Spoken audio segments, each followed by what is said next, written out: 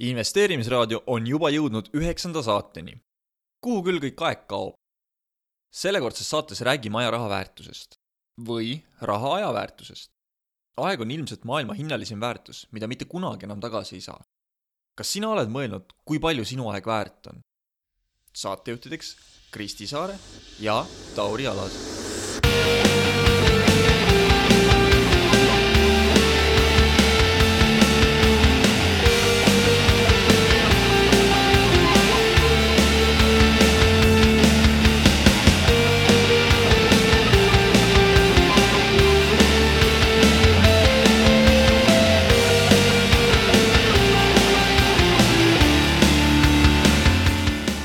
Tere, armsad raadiokuulajad!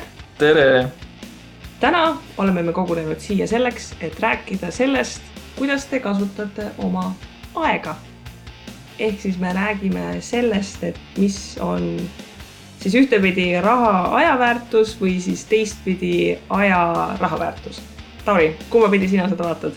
Mul on vist aja rahaväärtus. Vähemalt niimoodi ma seda teemat ette valmistasin. Otsisin igalt poolt materjale aja rahaväärtuse kohta. Mis sina tegid?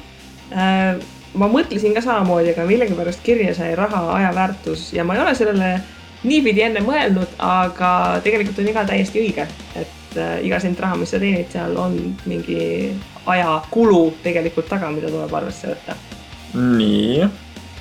Aga alustame algusest ja... Teeme seekord lõpust. Ei. Siis ei ole mõttes meid kuulata sind aega, kui me kohe lõpust alustame. Kas sa paned tähele, et ma juba viivitan aega, ehk siis ma kulutan su aega, potentsiaalselt su raha? Pean meeles.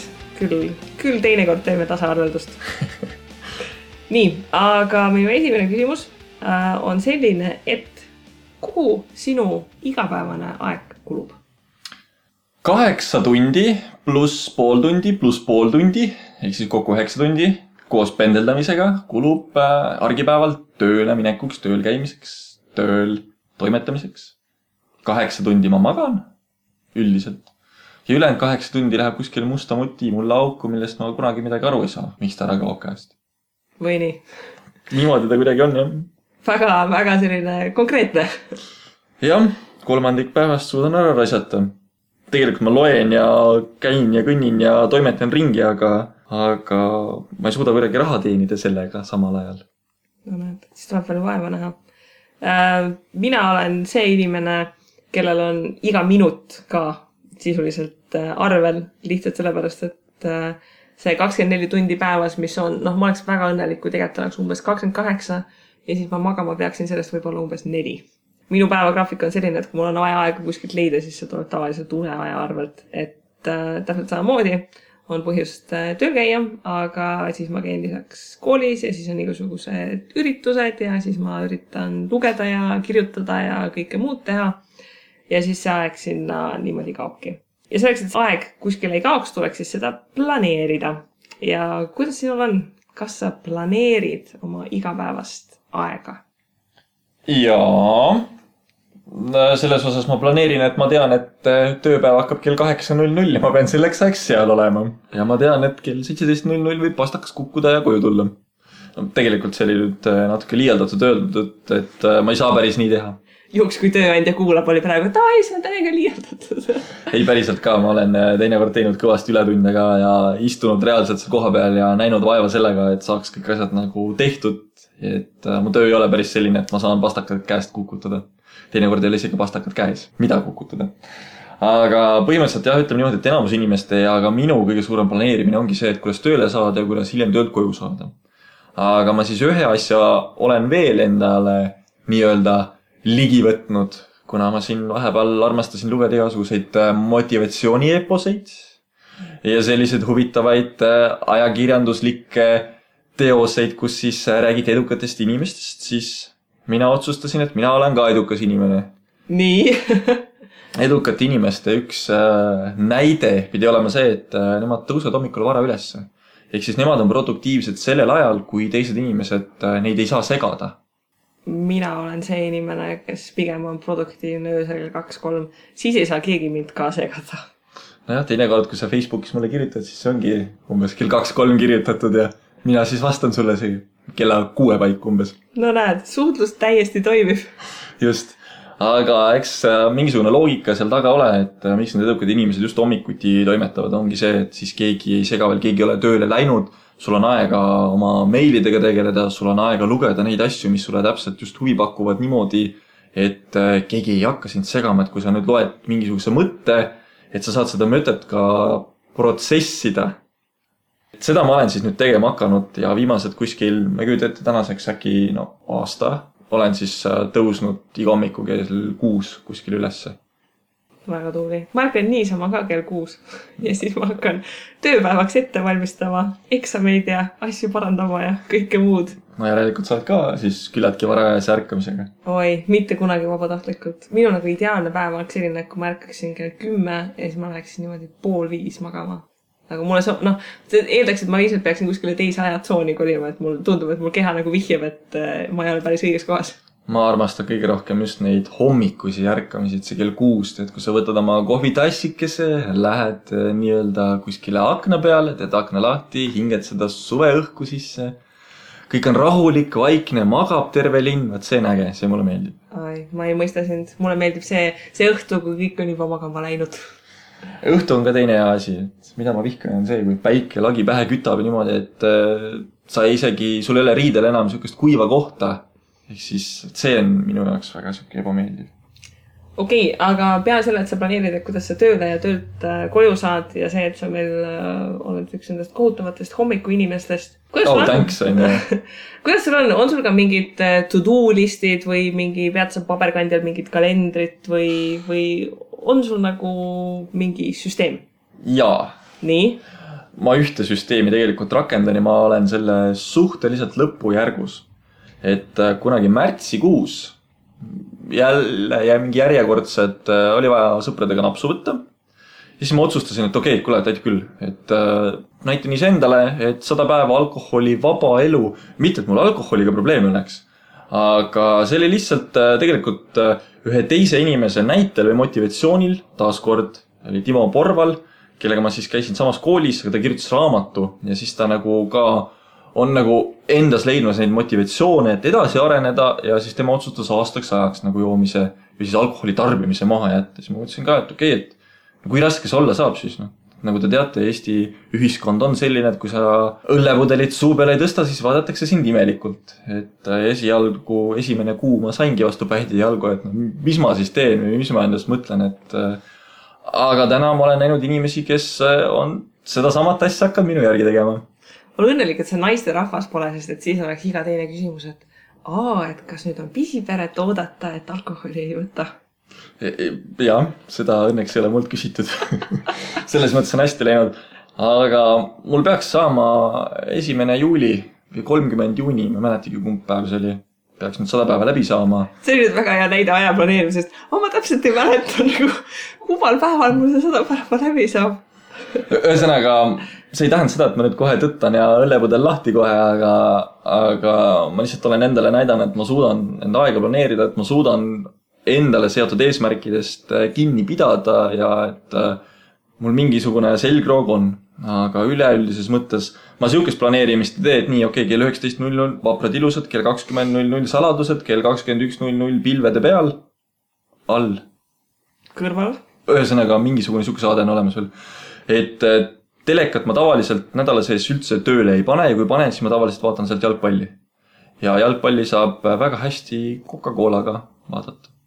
Ma mõtlen, et sa ütled praegu, et jalgpalli saab väga hästi edasi kerides vaadata. Ei, miks ma seda, see on väga suur nauding, mida teha jalgpalli vaadata. Okei, aga mina olen nagu see inimene, kes kui ei oleks Google'i kalendrit, siis ma ei jõuaks mitte kunagi mitte kuskile. Nagu kogu mu elu on Google'i kalendris.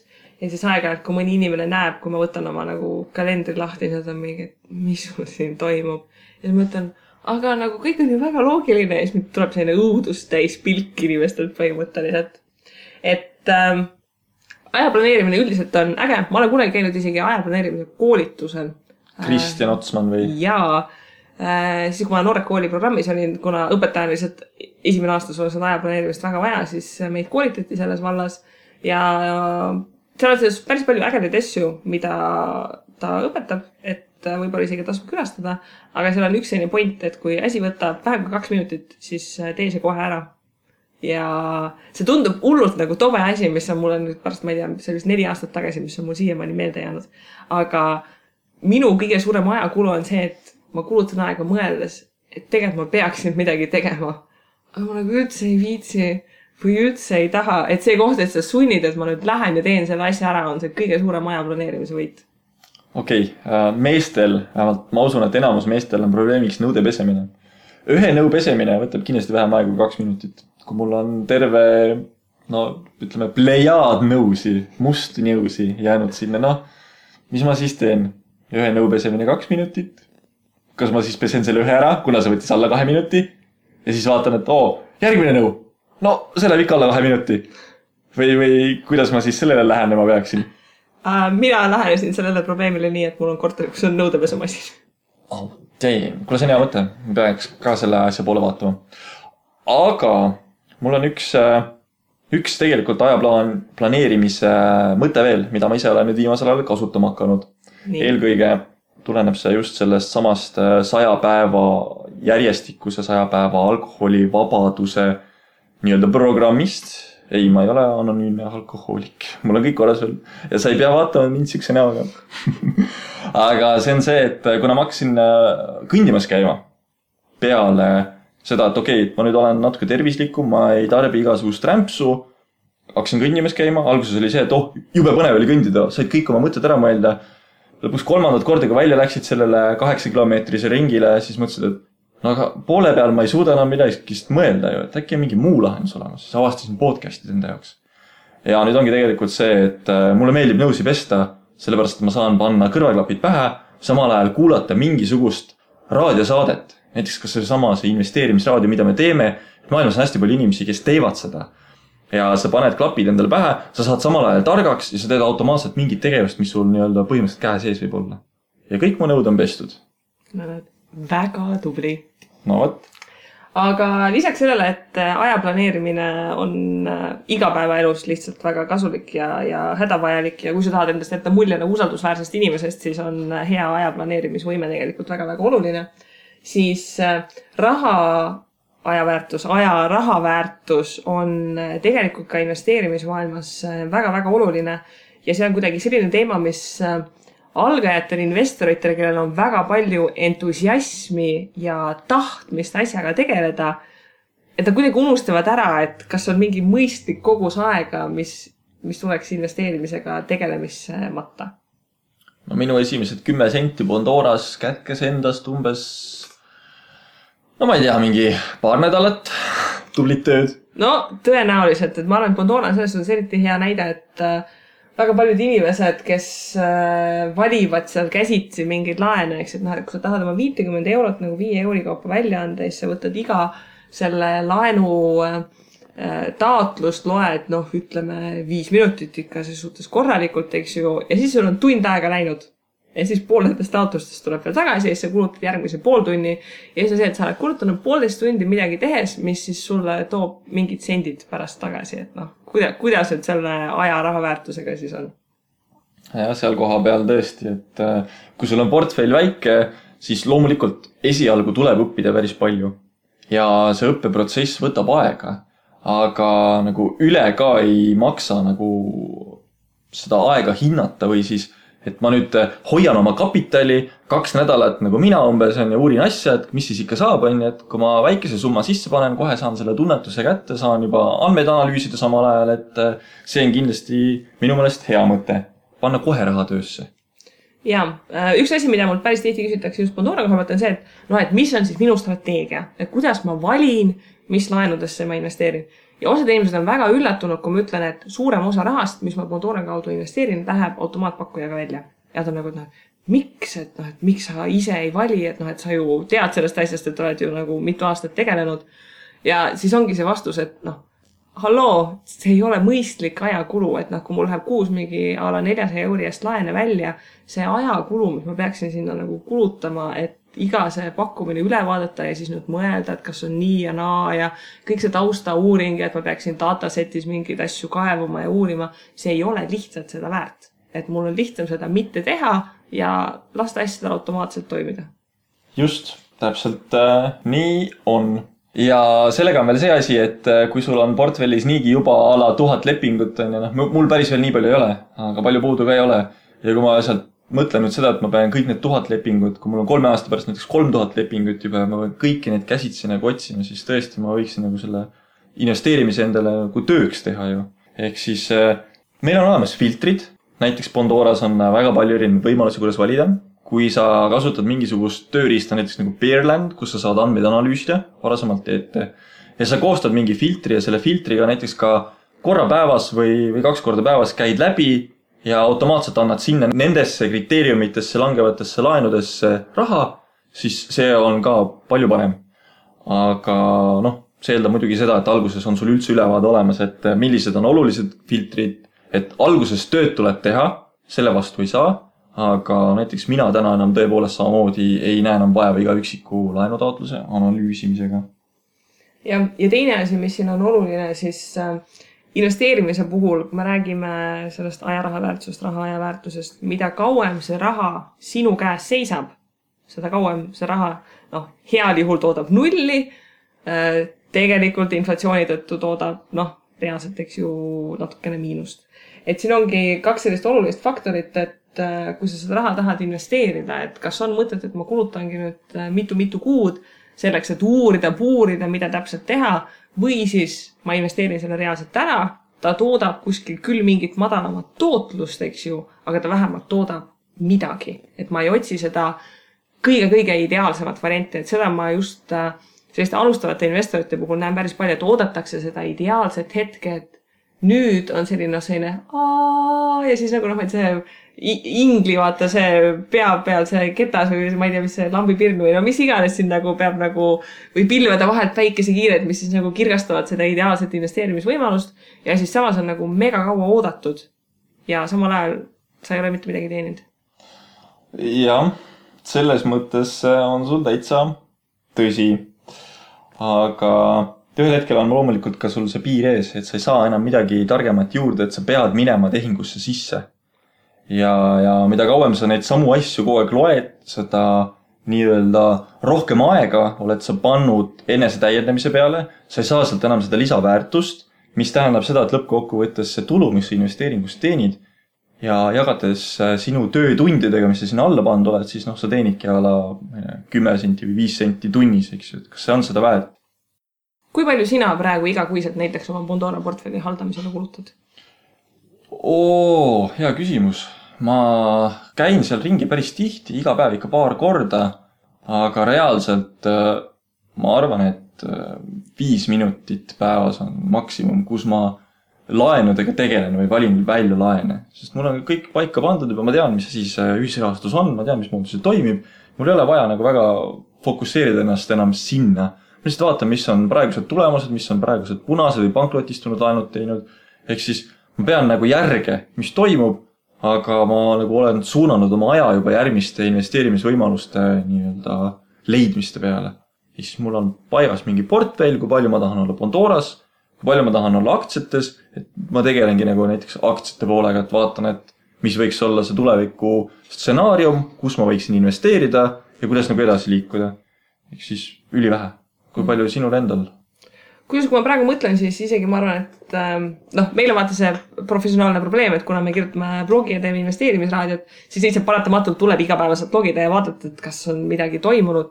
Aga kui ma nüüd mõtlen, siis tegelikult minu portfelli haldur, mis automaatselt investeerib, ma seadistasin selle ära veebruari lõpus. Ja ma ei ole seda tegelikult pärast seda kordagi puutunud. Ma olen käsitsi selle 3 kuu jooksul võib-olla 10 laenu ise käsitsi sisse võtnud. Aga ma arvan, et mul tuleb see reaalne portfelli haldus tuleb kuu peale, ma arvan, umbes täpselt 15 minutit. Tegelikult aega ta nii-öelda kogenenumal investoril väga palju aega võtta ei tohiks. Eks ta see leiutamine ole ka rohkem algainvestori pärusmaa, et kõik on nii uus huvitav, tahaks seda nuppu näppida, tahaks vaadata, mis siis juhtub, kui seda puutun. Aga väga palju ühisrahastusse iseenesest aega panema ei peaks, välja arvatud, kui see ei ole näiteks Fundwise, omakapitali investeering, kus tuleks tõesti reaalselt ettevõttega tutvuda, kus summad on ka suuremad, või siis estate guru või siis ka crowd estate, kus taaskord summad on suuremad. Et mida suuremaks läheb investeeringu summa, seda rohkem mina teeksin nagu järelevalvet, uuriksin, mis toimub. Jah, see on selle koha pealt mõistlik, et ega Balti börsi puhul on ka näiteks kui sa ostad Tallinna vett, eks ju, ilmselgelt selle esimene kord sa pead selle taustatöö ja kõik ikkagist ära tegema, aga sealt edasi iga järgmine kord, kui sa Tallinna vett ostad, sa ei hakka ju uuesti uurima, et jätkuvalt toovad sul läbi erinevate torude vett koju, et seal ei saa olla midagi väga muutunud. Et see tasub lihtsalt panna enda piir ette, et olla teadlik, inimesed eksisteerivad, kes töötavadki 40 tundi nädalas, analüüsivad, uurivad, puurivad, teevad kõike muud. Ja kui see ei ole sinu töökoht, siis see ei ole reaalne, et sul on olemas see teadmine, know-how ja kõik muu, et jõuda samale tasemele. Et siis on parem oma aeg kuskile mujale tegelikult investeerida. Et sa saad oma ajast märksa paremat tootlust ja et su raha toimetab täiesti omaette. Ühesõnaga, sa tahad öelda, et ajal on oma hind olemas. Jah, ajal on oma hind ja sageli inimesed kuidagi ei mõtle või ei tuvasta, et kui palju aega nad mingit asjade peale kulutavad. Et näiteks sõber palub mingit teenet, okei, ma aitan ja siis sa kulutad 4 tundi oma ajast. Ma ei ütle, et sõpru ei peaks aitama, aga see koht, et mingi mõistlik piir on, et vahetate omavahel teened või teete mis iganes, aega ei tule meile kuskilt juurde ja sellega tuleb arvestada. Ja üks asi, kus tegelikult ei arvestata, enne me rääkisime selle näiteks tööle edasi-tagasi sõitmine. Eesti on selle koha pealt päris mugav riik, et mul on ka, ma jalutan tööle, kui ma olen väga unine, siis ma jalutan 15 minutit, kui ma olen vähem unine, siis ma jalutan 10 minutit tööle edasi-tagasi. Aga ma tean ka inimesi, kes sõidavad iga päev 2 tundi autos edasi-tagasi, et tööle tagasi saada. See unine ja ärkveloleku faas on mingi see, et lähed kes Statoilist läbi võtud kohvi või kuidas sul see 5 minutit ära kaob vahepeal? Ei, see sõltub, et kui on nagu väga-väga külm hommikul, siis ma lihtsalt nagu aeglaselt nagu loivan või siis kui on nagu talvel -30, siis ma lähen väga kiiresti sellepärast, et ma tahan sooja saada. Et seal ei ole nagu sellist ühest mõjufaktorit. Aga ongi, kui sa näiteks ka tööl oma tunni hinda arvestad. Et tegelikult tuleks sisse arvestada see aeg, mis sa sõidad, käid, teed kõike muud, mida kuidagi ei taheta sisse arvestada, sest et siis su tunnipalk näeb väga nukker välja. Tallinna perspektiivis näiteks kuskilt Viimsist minna Tabasallu, et kui me nüüd kaarti vaatame, siis Viimsi on sisuliselt ida pool ja Tabasalu on lääne pool ja sul on vaja sealt linnast läbi tulla hommikus tipptunni ajal. Ma kujutan ette, et kui sa tipptunni ajal sõidad, siis see on tund-poolteist sõitu võib olla. No nüüd, kui Narva maantee kinni on, siis võib veel isegi veel hullem olla, eks ju. Et seda aega tasub planeerida ja see koht, et kui me oma portfelli haldusele mingit ebamõistlikku aega ei kuluta, siis me saame selle ajaga teha igasuguseid muid asju. Ja nii? Ühesõnaga, sa tahad öelda, et kui ma kulutan 1 tunni päevas Bondoras, et saada 0,5% kõrgemat tootlust, et kas sellel on mõtet? Toletame, kui mul on 100-eurine portfell ja kui mul on 100 000 eurone portfell. No seal tulebki oma tunni hind võtta, eks ju, 100 euro pealt see 0,5% on siis 50 senti, ilmselgelt mitte. Kui me räägime juba 1000 euri pealt, eks ju, 5 euri. Sõltub, mis mastaabis see 0,5% tootlust on sul, eks ju. 100 000 pealt tasub juba veidikene võimelda. Et seal on selliseid erinevaid rusikareegleid, mida ma olen ise ka kuulnud tegelikult, et näiteks see, et iga investeeritud 1000 euro kohta tuleks umbes täpselt tund kulutada aega. 6 nädalas päevas? Absoluutarvestuses. Tund aega? Jah. See tähendab näiteks, et kui sa ostad investeerimiseks 60 000 korteri, siis tähendaks umbes 60 inimtundi, mis läheb sinna alla. Ma võin enda selle korteri puhul, mis ma ostin üürimiseks, mis maksis umbes 20 000 eurot, jah, see ajakulu sinna alla on umbes tõenäoliselt hetkel mingi 15 tunni piiri peal, vaadates, et mul oli täna lõbus seiklus vene keeles parkimiskaarti välja rääkida, kuigi minu vene keel on täiesti kohutav, siis eks neid töötunde tuleb sinna tegelikult juurde. Et see on näiteks üks rusikareegel, mida ma olen kuulnud. Ühesõnaga, me peaksime siis kuidagi moodi oma aega rahaliselt väärtustama ja panema selle konteksti, siis me saame aru, kus me oleme omadega ja millist nii-öelda tegevust tasub ette võtma hakata. Et see sama näide, kus meil on 100 euri portfell või 100 000 euri portfell, siis jah, 0,5% pärast siin senti saagi me tasu hakata, et kas meie tund on tõesti 50 senti väärt või 100 000 pealt, kas meie tund on siis 500 eurot väärt. Jah, või siis see variant, et okei, noh, kui sul ei ole oma ajaga mitte midagi mõistlikult teha, eks siis surfa seal Pomodoras, aga kui sul oleks võimalik näiteks see tund aega mingit tööd teha, lähed, ma ei tea, niidad naabri juures muru ära, kes maksab sulle sellest 5 euri ja siis sa paned selle 5 euri investeerima, siis tootlus on ju kõvasti kõrgem. Jah. Tunni aja plaanis minul nagu tekib siuke mõte, et mida mina teeksin selle tunni aja asemel. Ma hariksin ennast mingisuguses muus vallas. Üritaksin nagu targemaks saada, et mulle just viimasel ajal on väga meeldima hakanud erinevate raamatute, artiklite lugemine ja kuigi ta täna mulle raha sisse ei too, siis ma kujutan ette, et see tänane investeering sinna, ehk siis aja kulutamine võib tulevikus kunagi nagu tagasi tuua. Et näiteks ka siin investeerimisraadios on nagu hea, et okei, oled seda lugenud, tead seda fakti, oled seda lugenud, tead seda fakti. Ma näiteks loodan, et kui keegi kuulab, siis tal on jällegi huvitav kuulata mingisugust järjekordset fakti. Aga see ongi see töö, mida sa oled nagu eelnevalt teinud.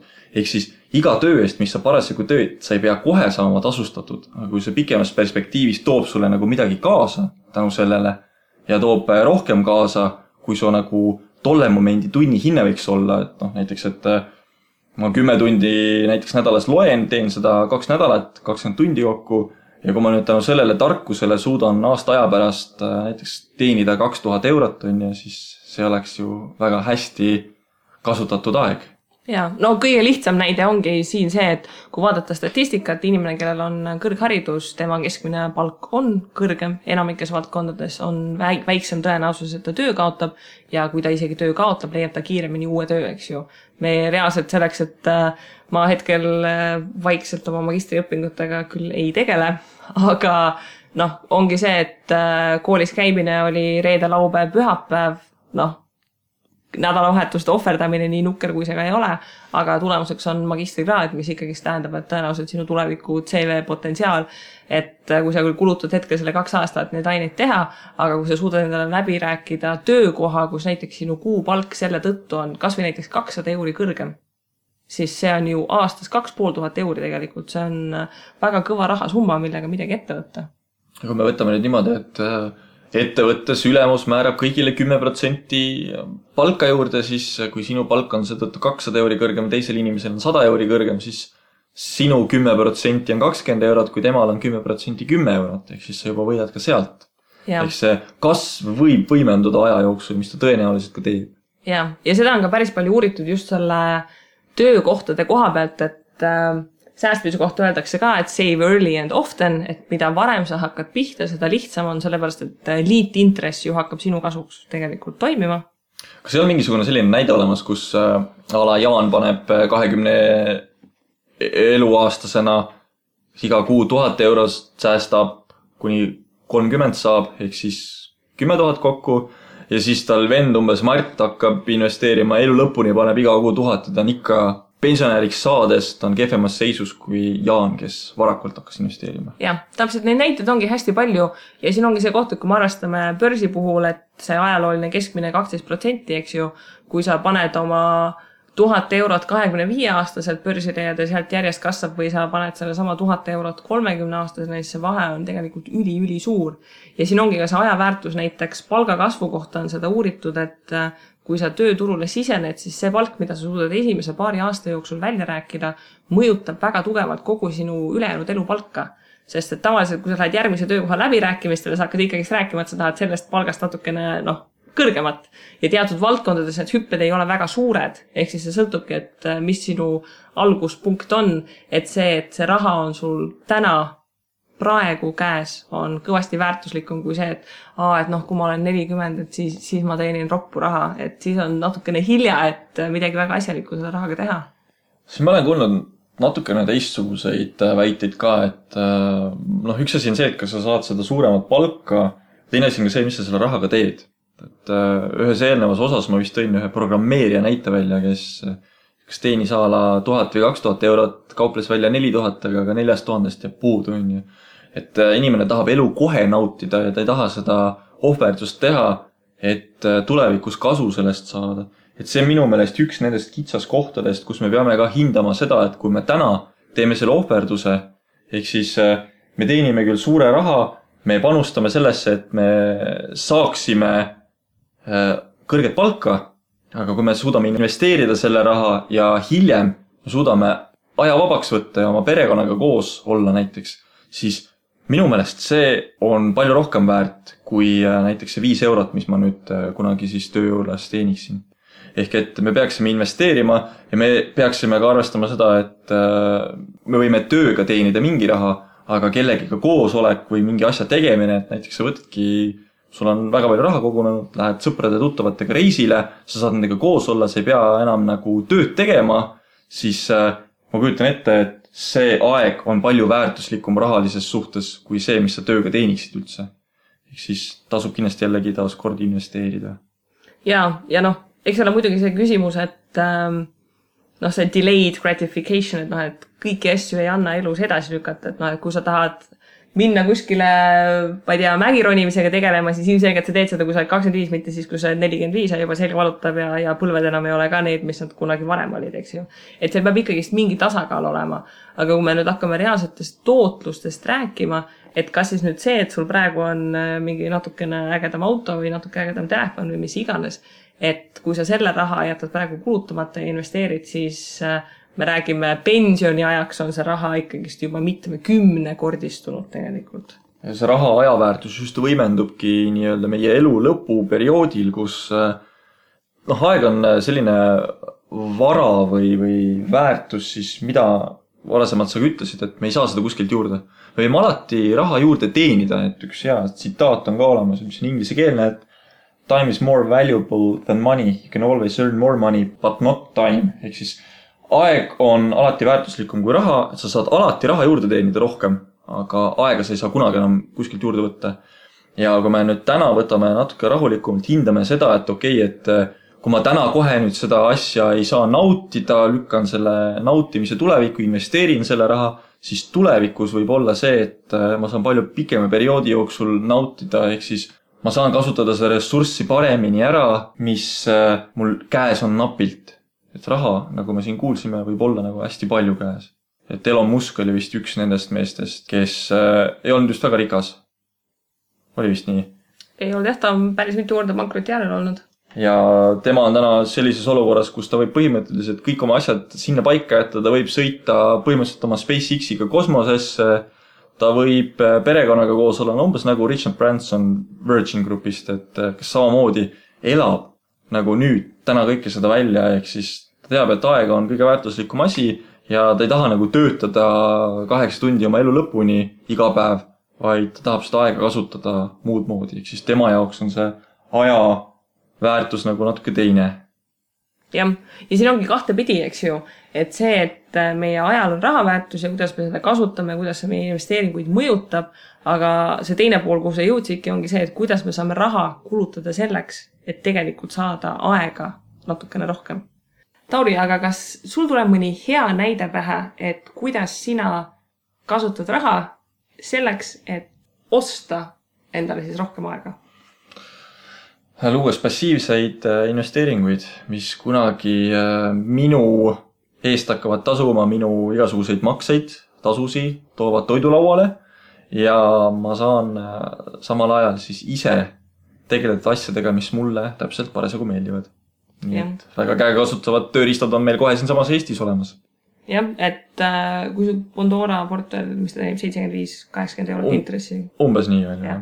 Kui vaatame praegu miinimumpalk on, kas ta on meil 355 või 370, vahepeal tõstsid seda nii kiiresti, et tegelikult ilma mitte midagi tegemata teenid sa igakuiseid juba 3% Eesti miinimumpalgast. Jah, päris hea tulemus. Et kui sa mõtled, et on inimesi, kes peavad siis, meil on 160 töötundi kuus, kes peavad siis rohkem kui 50 tundi töötama selle nimel, et saada kätte sama raha. Mis täna on mul investeerides olemas. Sama lugu ka sul tegelikult. Jah. Ja see on see, et kui need inimesed, kes nüüd teenivad mitte just kehva palka, ma ei saa tegelikult niimoodi öelda. Me saame öelda, et inimene peab ikkagi oma kulutused vastavalt nagu palgale sättima, et kui ta suudab sealt kulutada vähem, kui ta teenib, siis ta on palju paremas seisukorras või olukorras. Vahet ei ole, kas sa oled miinimumpalka teenib või teenid sa 4-kordset Eesti keskmist palka. Et sul on aega võimalik ikkagi vabastada vaid siis, kui sa kulutad vähem antud juhul, kui sa tegelikult teenid. Ja mulle see teooria väga-väga nagu meeldib, et mitte kohe ära kulutada, elada täna alla oma võimalust, et siis tulevikus elada finantsiliselt vabalt ja teha neid asju, mis mulle parasjagu meeldib. Aga kuidas sinuga? Mina olen tegelikult selline inimene, kuna mul on puht praktiline vajadus oma aega vabastada, siis päris mitmete asjadega on selline väga praktiline kaalutlus, et kas mul on mõistlik teha seda asja ise või mul on mõistlik teha midagi muud, millega ma teinin raha ja siis see asi, outsource ida põhimõtteliselt. Ja need tunduvad võib-olla sellised tobedad asjad, aga kas või näiteks see, et sa ei tee kodus süüa, vaid sa tellid näiteks toitu. Ja inimesed ei mõtle, see on nagu mugavus, laiskus, eks ju. Aga kui see on see koht, et kui ma ise hakkaksin endale kodus karrit tegema ja selle peale 4 tundi kulutaksin, mul ei ole seda aega. Jah, aga siin on ju küsimus see, et kas sa teed seda toitu või tellid seda toitu iga päev või tellid sa seda kord nädalas, et ma kujutan tänapäevast keskmist inimest ette, kes väga investeerimisega vaeva ei näe, et ta iga päev tellibki omale toidu juba koju ja ei oska nagu hinnata, et mis see passiivne sisse tuleks, siis mulle rohkem annaks. Nojah, seda küll, aga sellised väiksed asjad, näiteks see Eestis, see ei ole Eestis ka väga levinud, aga sellest ka kohe üldse ei räägita, on see, et tegelikult väga paljudel edukatel inimestel on ka Eestis olemas koduabilised, koristajad, lapsehoidjad. Ma ei tea, kas Eestis, kui levinud see on, et kellelgi isiklik kokk juhtumisi kodus on, aga... Mul on. Issand jumal. Jättes kõrvale selle, et sul on isiklik kokk, siis mingil hetkel, kui sul on vaja ise seda momenti, et välja lülitada või midagi muud teha, siis kui see, mida sina ise teenid, ületab selle mõistliku ajakulu, siis tasub raha selle peale kulutada. Ja kindlasti on see mulje, et appi, et keegi võtab koduabilise või koristajad, kuidas ta siis nüüd nagu hakkama ei saa või milles probleem on, et enda kukuvad käed otsast ära, kui koristama hakkab või. Aga siin on täiesti ratsionaalne ajakulu, et kui meil on firmajuht, kelle tunni eest makstakse nagu konsulteerides 100 € ja siis sellest, et keegi ta kodu koristab, maksab ta tunni eest 20 €, siis see on puhas matemaatika siin. Saad teenida puhas kasu 80 €, on ju. Ja ei pea koristama ka. Aga eks see koristajatega võib-olla Eestis, nagu me tahame kinnisvara omada, on ju, et keegi ei taha nagu väga rentida või üürida, et me oleme ikkagi, ma ei kujuta maailma perspektiivis, et Euroopas on eestlane üks kinnisvara armastavaim rahvus, on ju. Et samamoodi on see, et kuna meile meeldib midagi omada, siis me kardame sellest ilma jääda. Et kui me nüüd võtame selle koduabilise, et mis siis, kui ta varastab midagi? Samas kui vaadata näiteks on selline asi nagu Y Combinator, mis on siis selline venture capital, kes siis mingi startup rahastavad. Üks nende väga edukas startup ongi mingi koduabiliste, mingi vahendus, mingi keskkond. Et kui sul ei olegi aega ja tahtmist ja võimekust ja mida iganes, siis reaalselt keegi teenib miljardit selle pealt, et sulle koduabilisi tegelikult vahendada. Et on sellised asju, mis aega vabastavad, kas või see, et sul käib naabri laps muru niitmas, kui sul on mingi 1000 ruudune krunt, eks ju, kui sa seda ise väga ei naudi ja ei taha värskes õhus aega veeta. Mina naudin muru niitmist. Aga selle Y-kombinaatori, oleme siis eestipärased, Y-kombinaatori idee muidugi on kindlasti rakendatav rohkem, ma kujutan ette, USAs, sellepärast, et seal on ju, majad on nii suured, et sul ühest maja otsast teise liikumine võtab terve päev aega. Loomulikult sul on seal koristajat vaja, et ise ei suuda. Eestlastel on ka keskmiselt ikka väga suured majad, nagu Eestis, kui ma olen vaadanud siin kinnisvara kuulutusi, siis 100-ruudune maja on täiesti tavaline tegelikult, aga ma olen näinud mingid 200-300 ruuduseid monstrumeid, eks ju. Ja siis, kui sul kevadel oleks vaja kõik need maja aknad ära pesta, siis see aja investeering, kui sa võiksid ükskõik mida muud teha samal ajal, Läheneme loogiliselt või loominguliselt, et aknad lahti, survepesuriga üle. Jah. Ma võin tuua lihtsalt näite ühest sellisest igapäevasest asjast, mis minu meelest mul hullult mõttetult aega kulutab, on taara viimine. Nii. Sellepärast, et kuna mul ei ole autot, siis mul ei ole sellist efekti, et ma nagu viskan a la pagasnikusse ja siis kuskil torgin need sinna masinasse, eks ju. Ma pean reaalselt võtma selle Taara kilekoti või 2, eks ju, spetsiaalselt minema poodi, sest et pärast tööd, ilmselgelt ma ei hängi kuskil selle Taara kotiga, eks ju. Et ma pean nagu spetsiaalselt planeerima aega selleks, et ma läheksin ja viiksin selle Taara ära. Ja siis ma saan selle 2 kotide eest, ma ei tea, mingid ülimõttetud sendid, eks ju. Ja samas on nagu ma olen piisavalt selline keskkonnasõbralik, et ma ei viskaks seda ära ka, sest et ma tean, et see Taara tuleb ära viia, eks ju.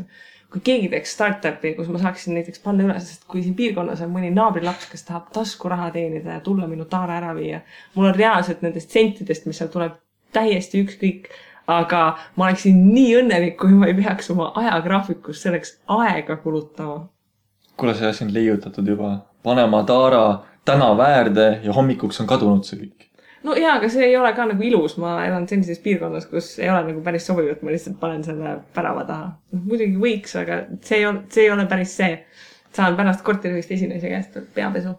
No Taara ikka läheb meil siin Tallinna linnas küll väga kiiresti, et teinekord ma olen ise olnud sõpradega väljas kusagil, kus siis seltskonnas ka mingisugused joogid on, kus on see pandipakendi märk peal ja sa ei jõua oma pudelit tühjakski juua, kui sul juba näljased silmad vaatavad ja küsivad, et millised pudelid ära võib võtta. No jaa. Aga sellised igapäevased väiksed asjad, mille nimel tasub natukene raha kulutada selleks, et oma elu teha mugavaks. Kas see, et sul tuuakse mingid asjad kohale või mingi asi läheb kiiremini, sellised väiksed asjad ja sa võid vabastada ootamatult palju tunde sellega tegelikult. Minul on õnneks auto olemas ja ma kord paari kuu jooksul ikka üritan pudelid ära viia, et auto on suur ja auto on kõvasti pudeleid täis, enamasti küll mingisugused veed ja Coca-Colad, aga need võtavad kõvasti ruumi muidugi jällegi. Ja see ongi taaskord selline mõttetu nagu aja raiskamine, eks, et sa oma korterisse talaradu ei tee, eks ju, ja siis pead kuskile keldrisse viima, pärast sealt välja võtma ja sellised pisikesed mõttetud asjad. Keegi tehke startup, kes tegeleb sellise probleemiga, ma oleks väga õnnelik. Okei, aga selliste väga väikeste murede pealt, selliste suuremate murede peale, et kui me räägime aja kasutamisest, siis investeeringute puhul väga oluline peale selle, et lihtsalt sa ei tohiks lõputult palju aega kulutada, on ka see, et kuidas sa hindad seda ajakulu investeeringusse versus tootlus. Ehk siis investeeringud teatavasti me jagame siis passiivseteks, aktiivseteks, et Pandora võiks teoreetiliselt olla suhteliselt passiivne ja kinnisvara võiks olla pigem aktiivne, sest et sa pead sellega tegelema, kui sul ei ole just näiteks mingit maaklerit vahepeal. Et näiteks selline näide, et variant 1, sa ostad, vaatame, et sul nagu kapital on olemas, mingit muret ei ole. Variant 1 on see, et sa ostad mingi korteri, sa tegeled selle haldamisega, teed mingid lepingud, kui on mingi mure, siis ajad vene keeles parkimis neid kaarte välja, mida iganes. Tootlus 10%. Väga okei tootlus kinnisvara jaoks. Variant 2, panustad pidevalt Balti börsile, tootlus umbes täpselt tuleb seal 5% sellised stabiilsed dividendaktsiad. Kumb variant sulle rohkem imponeerib? Oi, ma olen laisk. See küsimus selles mõttes läks nüüd vale koha peale, et mina valiksin kindlasti passiivse investeeringu.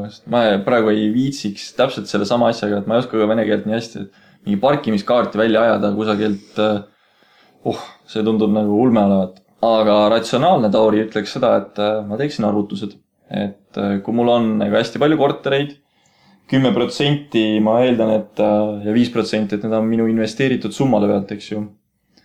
Ja kui see nagu tõesti on määrav erinevus, siis ma ilmselt valiksin selle kõrgema tootluse. Aga kui see erinevus nii määrav ei ole, siis ma ilmselt võtaksin passiivse lahenduse, kus ma ei pea ise selle pärast mõtlema, sest minu jaoks oleks siis lahendus selline, et kas 5% mitte midagi tehes või 10% nagu suurt vaeva nähes.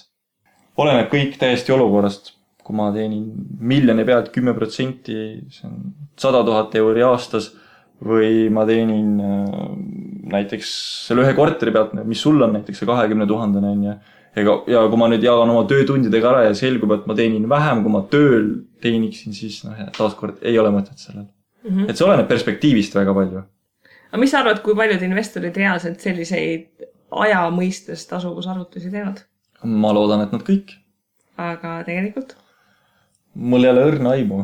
Ma kujutan ette, et tegelikult vist väga vähe, sest et ega ma ise ka ei ole just liiati palju mõelnud selle peale, et okei, et kui ma nüüd 5 tundi kulutan selle asja õppimise peale ja kui see mulle nagu toob ainult 50 senti sisse, et mis ma siis õppisin.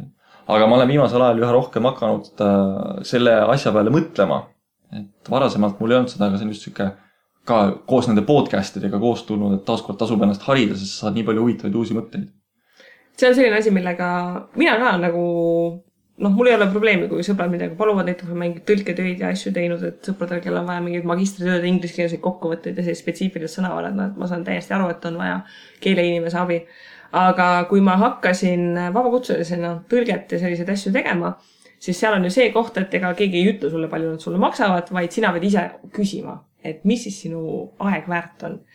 Ja siis läks huvitavaks, eks ju, et palju siis oma aja eest küsid. Okei, võrreldes tavatöötunniga, aga samas sa oled ju aastaid õppinud, et seda asja teha ja siis sul on mingi ettevalmistuskulu ja tegelikult sa ei kasutada oma arvutit näiteks, et mingi väike protsent läheb ka sinna ja siis oli see koht, et kui palju siis minu töötund tegelikult väärt on ja seda on väga raske tegelikult välja mõelda, et sa ei taha ka mingit mõõdetud väikest summat öelda, et sa ei taha ka lõputult oma aega kulutada, samas sa ei saa ka väga suurt summat öelda, siis öeldakse, et sorry, me otsime kedagi muud, aga kui sa seda kõrvalprojekti tahad, et ma võtsin siin suvel ka paar nõustamisklienti, kellega me ka siis tegime diili, et nagu tunnitasu põhiselt, et kui palju ma veedan nagu aega nendega koos vesteldes, eks ju, aga enne iga seda vestlust või kokkusaamist workshopi on ju minul ka mingi teatud hulk tunde, mis mul kulub ettevalmistusse, mis mul tuli ka ju tegelikult sinna hinna sisse arvestada. Et see on selline huvitav challenge, et ma väga soovitan proovida, isegi kui sul ei ole kunagi mõtet nagu peas, et hakkan midagi nagu vabakutselisena tegema, siis üritada välja mõelda, et mis oleks siis see tunni hind, et mis hinnaga võiks sinu juurde mingi projektiga tulla, et kuule näiteks Tauri, et tee selline asi ära, maksan sulle näiteks, ma ei tea, 5 euri, 7 euri, 12 euri, 15 euri tunnist. No läheb lõbusamaks, lähme veel natuke üles poole. Aga jah, see on nagu hea mõte, et tihtipeale on ka see, et kui see inimene, kes sul teenust osta tahab, siis tema võib ka tulla selle jutuga, et oota, sa küsid mu käest mingi 25 eurot tunnist, et hullud peast või. Et ma ju pean nii mitu tundi selleks tööd tegema. Aga seal ongi see, et inimene ankurdab kas iseenda palga või siis mingisuguse nii-öelda üldtunnustatud numbri külge, aga tegelikult ta ei näe seda suurt pilti või ta ei näe seda metsa seal puude taga. Et selles mõttes on väga-väga huvitav lähenemine. Vot, aga kas meil on mõni kuldreegel ka, mida me tahaksime? Mul on viimast 8 aastat olnud, aga siis läks puruks reegel. See on seotud telekatega. Nii? Ja mul ei olnud nagu peale gümnaasiumi lõppu telekat. Ma sain väga hästi ilma hakkama ja ma ei vaevanudki oma pead teleka ka. Nüüd ta on mul olemas viimased pool aastat või midagi sukest. Õnneks ma ei ole seda harjumust endale sisse saanud, et ma telekat vaataksin. Aga ma tahan siin öelda seda, et televiisor ei arenda mitte kedagi sisuliselt, et tuleb leida arendavaid tegevusi, ehk siis lõika maha võimalikult palju mittearendavaid tegevusi ja suuna oma fookus enesearengule. Ja seda on isegi uuritud, eestlased vaatasid mingit täiesti fenomenaalse koguse tunde päevast telekat, kas oli 4 tundi või 6 tundi või ikka selline jõhker number. Ja telekast on võimalik ka väga põnevaid asju vaadata. Mina üldiselt väga palju telekat ei vaata. Kui ma näiteks panen ta taustaks mängima, siis ma panen näiteks mingi Bloombergi ja näiteks seal on mingid väga põnevad sellised finantsteemalised jutusaated, eks ju, et ongi sellise hariva eesmärgiga, et ei ole niimoodi, et on pilved all, pilvede peal ja siis voprad ilusad, mida nüüd vist on mingi 7000, ma ei tea, mitu osa. See Eerik ja Stefani veel elavad või? Stefani on surnud. Ongi nii? Ja ma nädalavahetusel nägin ühte osast, et ma olin kodus ja mu vanaema vaatas seal ja Eerik on kuskil ära välja kirjutatud ajutiselt mingil põhjusel. Et ühesõnaga vapret ilusatega ongi nii, et kui sa ühte osa iga mingi 3 aasta tagant näed, siis sa oled kursis, mis toimub. Aga jah, tasubki mitte tegeleda selliste asjadega. Teleka puhul on see, et sa lihtsalt saad seal diivani peale, sa nagu vegeteerid ja sa ei mõtle kaasa ja sa ei tee midagi. Mina olen selline inimene, kes nii vähe kui mul vaba aega on, ma näiteks mängin arvutimänge.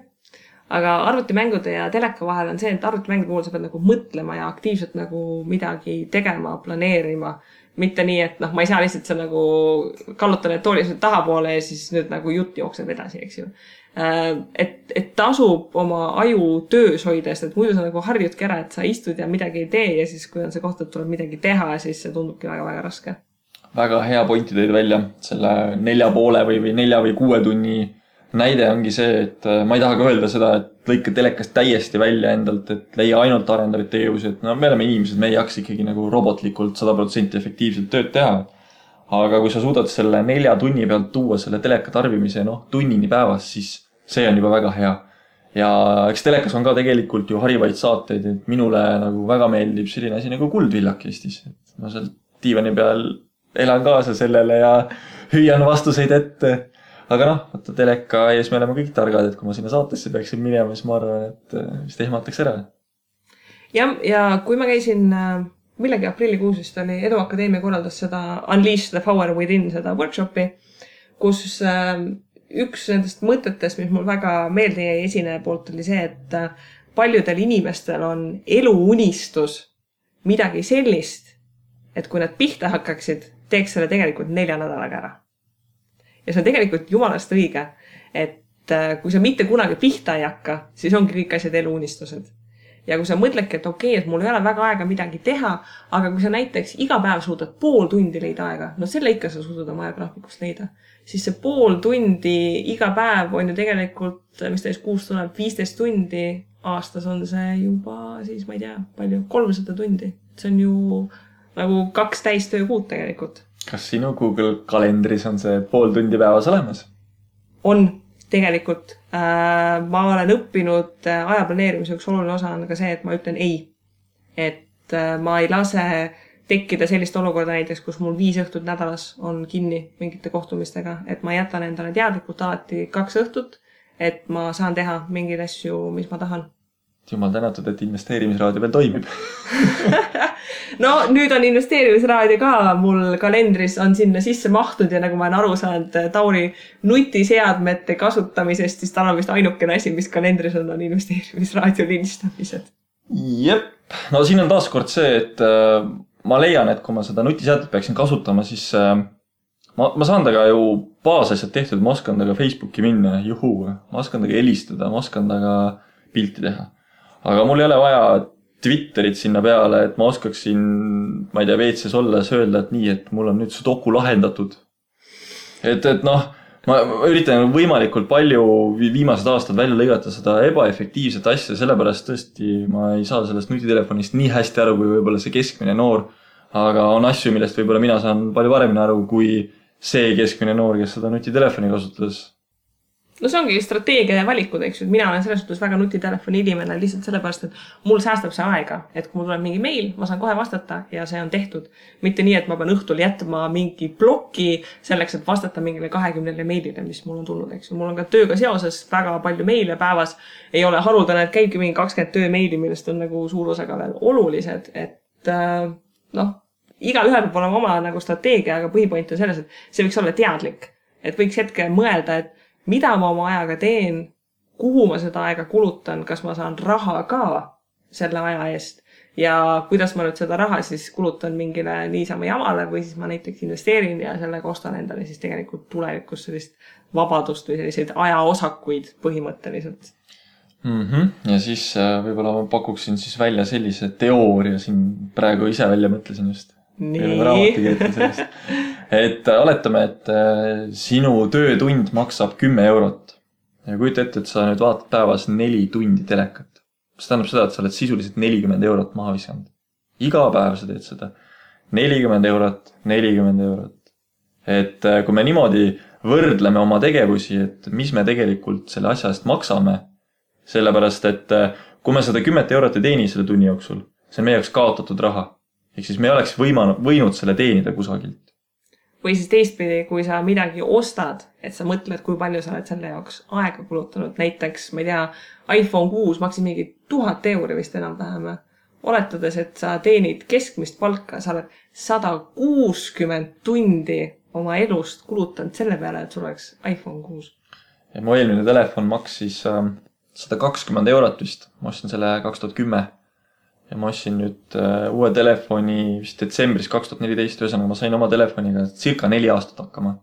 Ja kui ma viin selle telefoni hinna nüüd tegelikult selle kasutuse põhjal nagu tunni baasile või siis päeva või kuu baasile, siis see tuleb ülimalt madal. Ja kui ma võrdlen nagu mingisugust teist seadet, mida ma sain oma nutitelefoniga kõik need 4 aastat tehtud, mis mul vaja oli. Mul ei olnud nagu vaja seda ekstra võimsust. ja kui me seal ka samamoodi hakkame võrdlema seda, et sa tood selle iPhone 4 näite, et 250 € oleks ta mul aastas olnud sisuliselt on ja kui ma oleks 4 aasta peale võtnud selle 1000 telefoni. Ja nüüd mul oli telefon, mis maksis pool sellest 250 ja ma kasutasin seda ka nüüd 4 aastat. Siis kui palju ma tegelikult olen pidanud vähem tööd tegema see telefoni jaoks. Et see vahe on ikka väga drastiline. Ja mida kõike selle potentsiaalse ülejäänud rahaga teha, eks ju? No siin on see hea näide, et suitsetajale öeldakse, et kuule, et iga päev sa ostad paki suitse, see läheb mingi 3 €, et kuus tähendab 90 €. Saaksid nagu potentsiaalselt kokku hoida. Aastas on siis mingi umbes 1100 €, 10 aastaga 11 000 €. Kuule, kullamees, sa saaksid uue auto endale osta. Ja siis suitsetaja küsib, et kus sinu uus auto on? Ja siin ongi see mõtlemise küsimus, et see raha, mida sa säästad ja see raha, mida sa kasutad efektiivsemalt ja see, mis üle jääb, et ei tasu siin vaadata, et mul on nüüd jäänud 200 € üle, sest et ma olen hullult tõhus, planeerisin siin aega, investeeringuid, kõike muid ja siis ma nüüd lähen ostan endale midagi ilusat, eks ju. Et sa teed selle rahaga ikkagi lõppkokkuvõttes midagi asjalikku. Sel juhul ta on jah süke, ma ei tea, kas nullsummaline mäng on just õige öelda, aga ikkagi mingi kasu peaks sees olema, et jah, ei tasu nagu kohe ära lüüa laiaks seda võitu, mis sa just oled teeninud. Nii, aga mis on siis meie imeilus filosoofiline lõpumõte? Minu mõte on see, et vahet ei ole, mis sa teed, mis sa ostad, kus sa käid või kuidas oled. Väärtusta kõik rahaga, mõtle, palju see tegelikult maksaks ja siis mõtle, et kas see on väärt seda, et näiteks 43 eluaastaselt minu näitel, et kas ma saaksin sel hetkel juba midagi muud teha, et ma ei pea tegema seda kohustuslikku osa, mis siis Eestis on see, et käi koolis ära, mine tööle ja tööta kuni pensionini või surmani. No Eestis jah, meesterahvana vist pigem surmani, mul naisterahvana on pensionini. Et jah, et tasub tähele panna, et see võib tunduda kuidagi selline natukene külm ratsionaalne, et kuidas ma nüüd kõiki asju rahaks ümber arvutan või et kuidagi selline ebamugav, aga see ongi see probleem, miks see raha tundub aeg-ajalt justkui, et ta libiseb sõrmede vahelt ja see aeg samamoodi, et ta kaob kuskile, et selle kohta selline hea ütlus, et päevad on pikad, aga aastad on lühikesed. Et lühiperspektiivis sul ei tundugi, et see aeg kuskile kaob, eks ju, aga kui sa vaatad tagasi, et kui ma olin mingi 3 aastat tagasi, et mis ma olen üldse selle ajaga vahepeal teinud, et siis see tundub alati väga-väga ruttu, et oleks läinud. Ja see, et kui sa võtadki kontrolli nii aja kui ka raha üle nii sümbioosis või opositsioonis, kui nad oma vahel on, garanteeribki seda, et lõppkokkuvõttes on mõlemad tegelikult rohkem. Nõustun, aga paneme siis ennast kokku ja... Kõik lähevad aega planeerima nüüd. Jah, ma juba vaatasin ka kella, et on aeg liikuma hakata. Jah. Davai, tšau! Tšau!